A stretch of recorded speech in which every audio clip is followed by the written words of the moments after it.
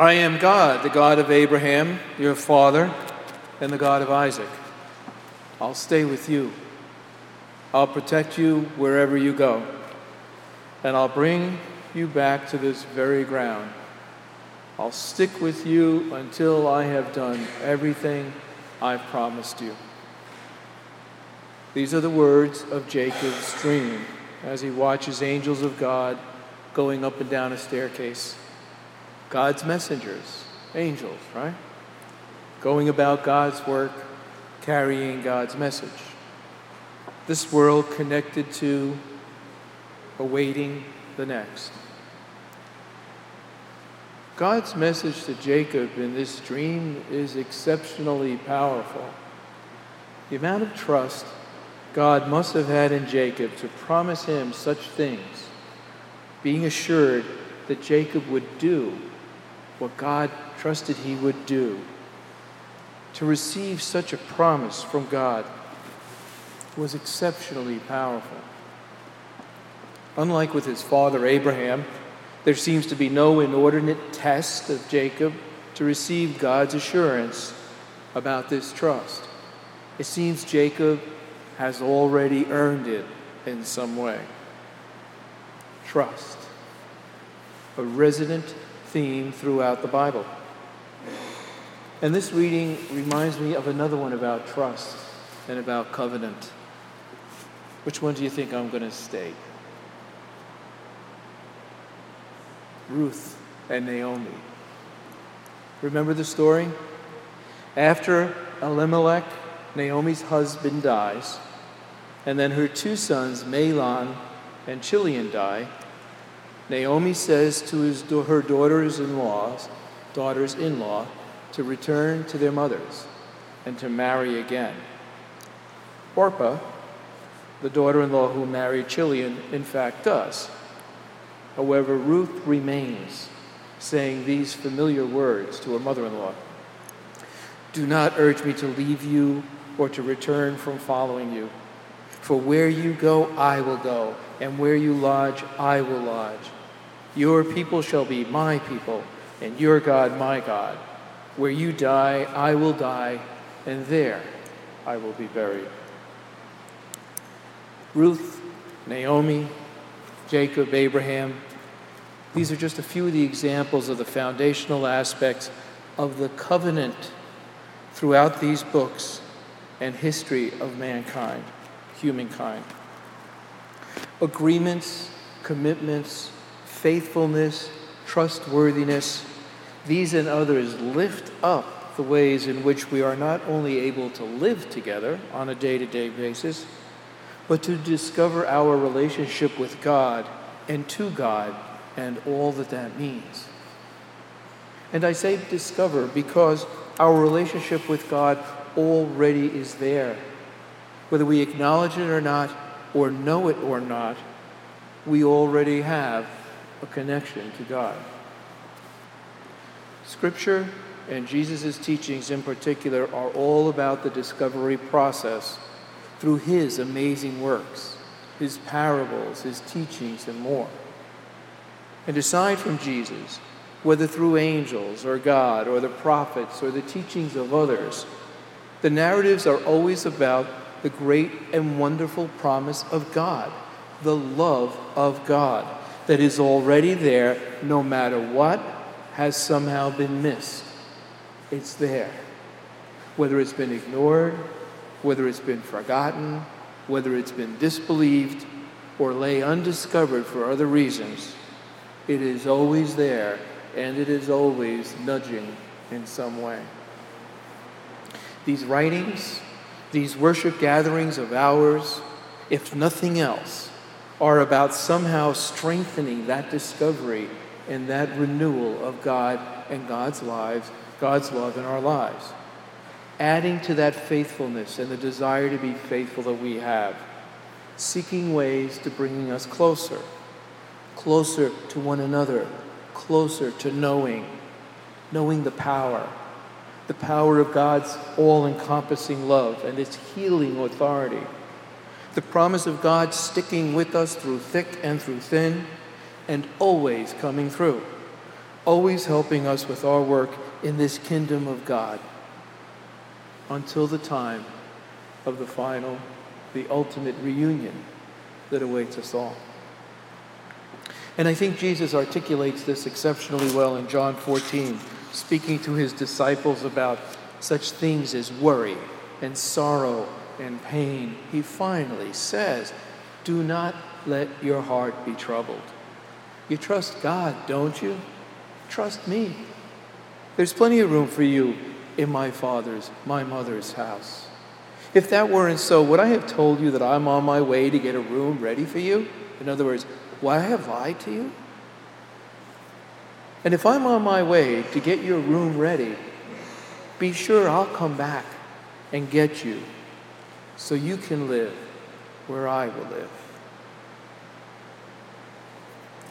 The Greek syntax. Anybody here ever write diagrams in high school or grammar school in English? You know, the subject, verb, object, articles, adjectives, prepositional phrases, all of those things. Well, Greek is like that. It reads like a diagram.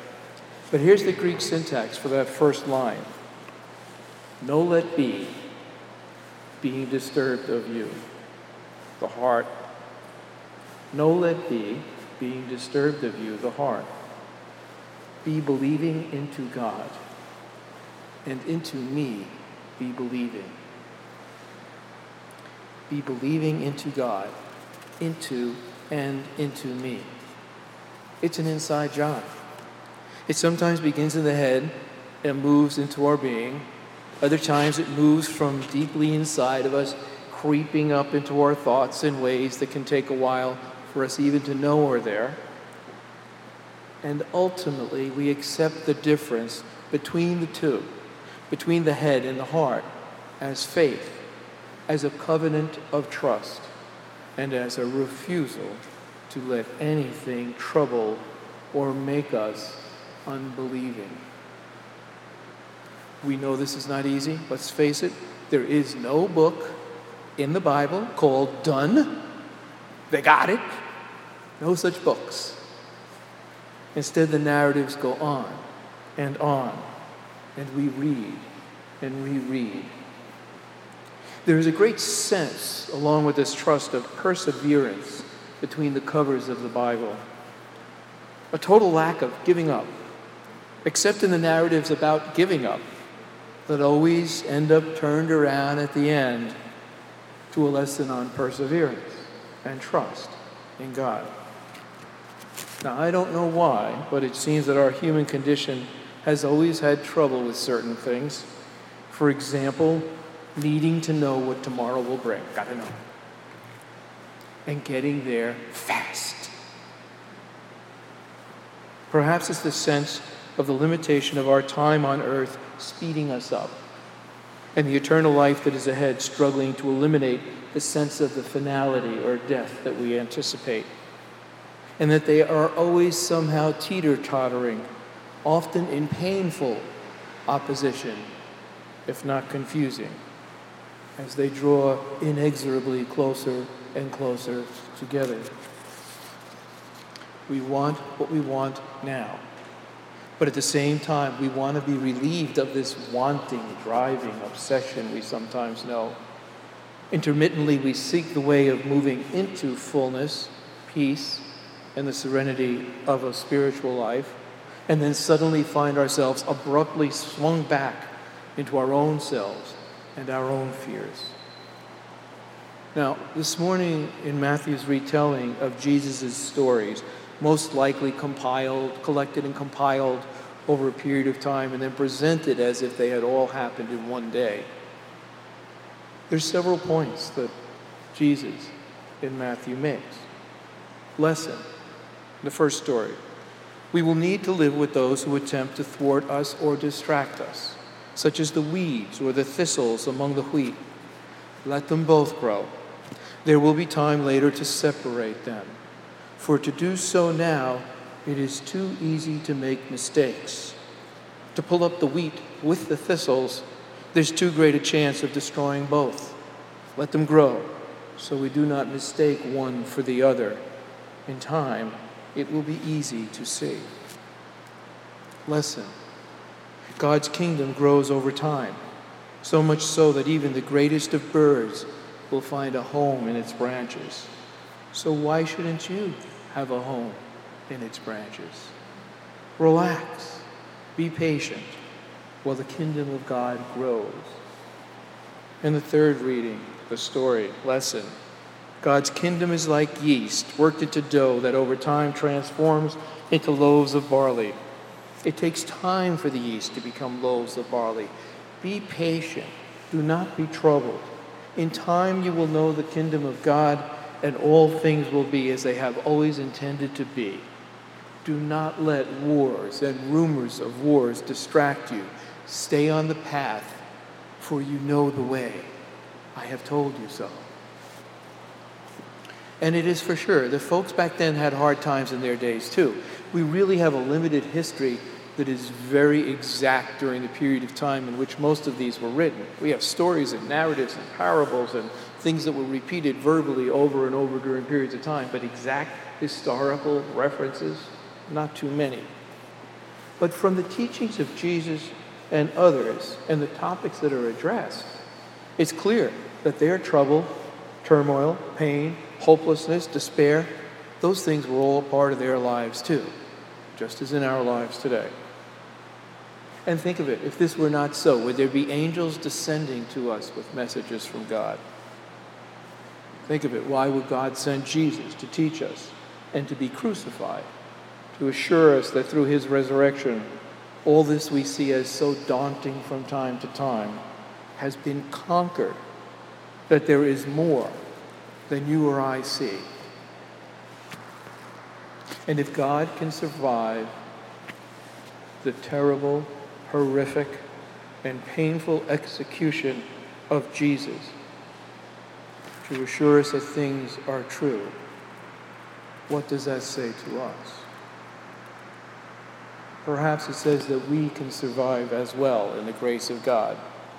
We can somehow take our sorrow and turmoil and trouble and know that below it, always below it, in a deep and abiding peace, there is joy and promise. Now and then it feels like it is gone, but never really lost. And so now the hard part. My focus all week long has returned over and over to the death of Levi Kletzky, the 8-year-old that was abducted and murdered by a very sick person. The innocence of the child, the promise of what his future might have been, the life and the love of a child taken so abruptly and violently. All week it has been with me. And all the things that you would think of, what the child went through, what the family is dealing with, the guilt and remorse of the family of what could I have done better to prevent this. The family that has been fractured, will it heal as mine did over many years when we lost my brother in a car accident as a kid? The years that are ahead, the somehow coming to peace. And the thought, of course, how could God allow this to happen? Even with the added qualifier, again, how could God have created such a monster that would have done this? We have all experienced loss. I know the losses of some of us here. I know there will be one online friend of this congregation who will read and listen to this as she still works out the loss of her son because of medical errors by those who treated him. You know, here today it would have been a lot easier just to sort of skim over the top of life, defining sanctuary, even this sanctuary, as a place where we are somehow spiritually removed from reality, that we come here to disappear into a vaulted room and the escape it provides, the space that can anesthetize the pain, a pain that when we take that path begins to throb as Christian plays the last note on the postlude and we leave the space. We can't do that. We can't. We can't avoid or dismiss our world in which we are trying to find God's will for us by reading and studying what others trying to do the same in their lives seek in the words of the gospel. We cannot separate the two. For at the time that these gospels were written, they did not exist in a world that was free of conflict. It was quite the opposite. They were written for going through those periods of time. And I will be the first to stand here and say we don't have answers for why Libya was taken, why the attacks of 9/11 took place, why loved ones are lost because of medical errors. It's not about answers, at least not for us, but about ways of going forward. And the way of going forward, at least from these readings and my experience, and maybe yours, is finding a way to trust in God. What we do have to go forward are the words we read, such as this morning, the teachings we continue to discover, and in their meaning and their depth, the promise of a risen Jesus that even the most heinous of acts against the most innocent cannot hold us from the love of God or God's love from us. And we have one another in this community, believing together. Jesus told us, where two or more are gathered in my name, so too am I. And he is. And none of this still is easy. None of it. But it is to say that we can rely on the covenant that God has made with us. We really can, just as others have relied on God's covenants in the past. We can rely on the presence of God and one another. We can rely on the teachings we study and attempt to practice in our own lives. We can rely on these things. And as on the road to Emmaus, we can rely for God to walk with us in the pain, in the suffering, for God knows such things. And we can, in the process, know that there is only incredible, wonderful, and holy ahead for us. The incredible, wonderful, and holy that those who have already transitioned now embrace, regardless of the way in which their transition may have been made. It is a matter of faith. It is a matter of working to fill in the gap between the head and the heart with trust in God. It is stronger at times and weaker at others, but it's never really gone. It is always there to be rekindled, getting us through with even the smallest of its embers aglow, promising that where we go, God will go, that the covenant is intact and stronger than anything that might ever threaten it, and that God is always with us and those in our hearts.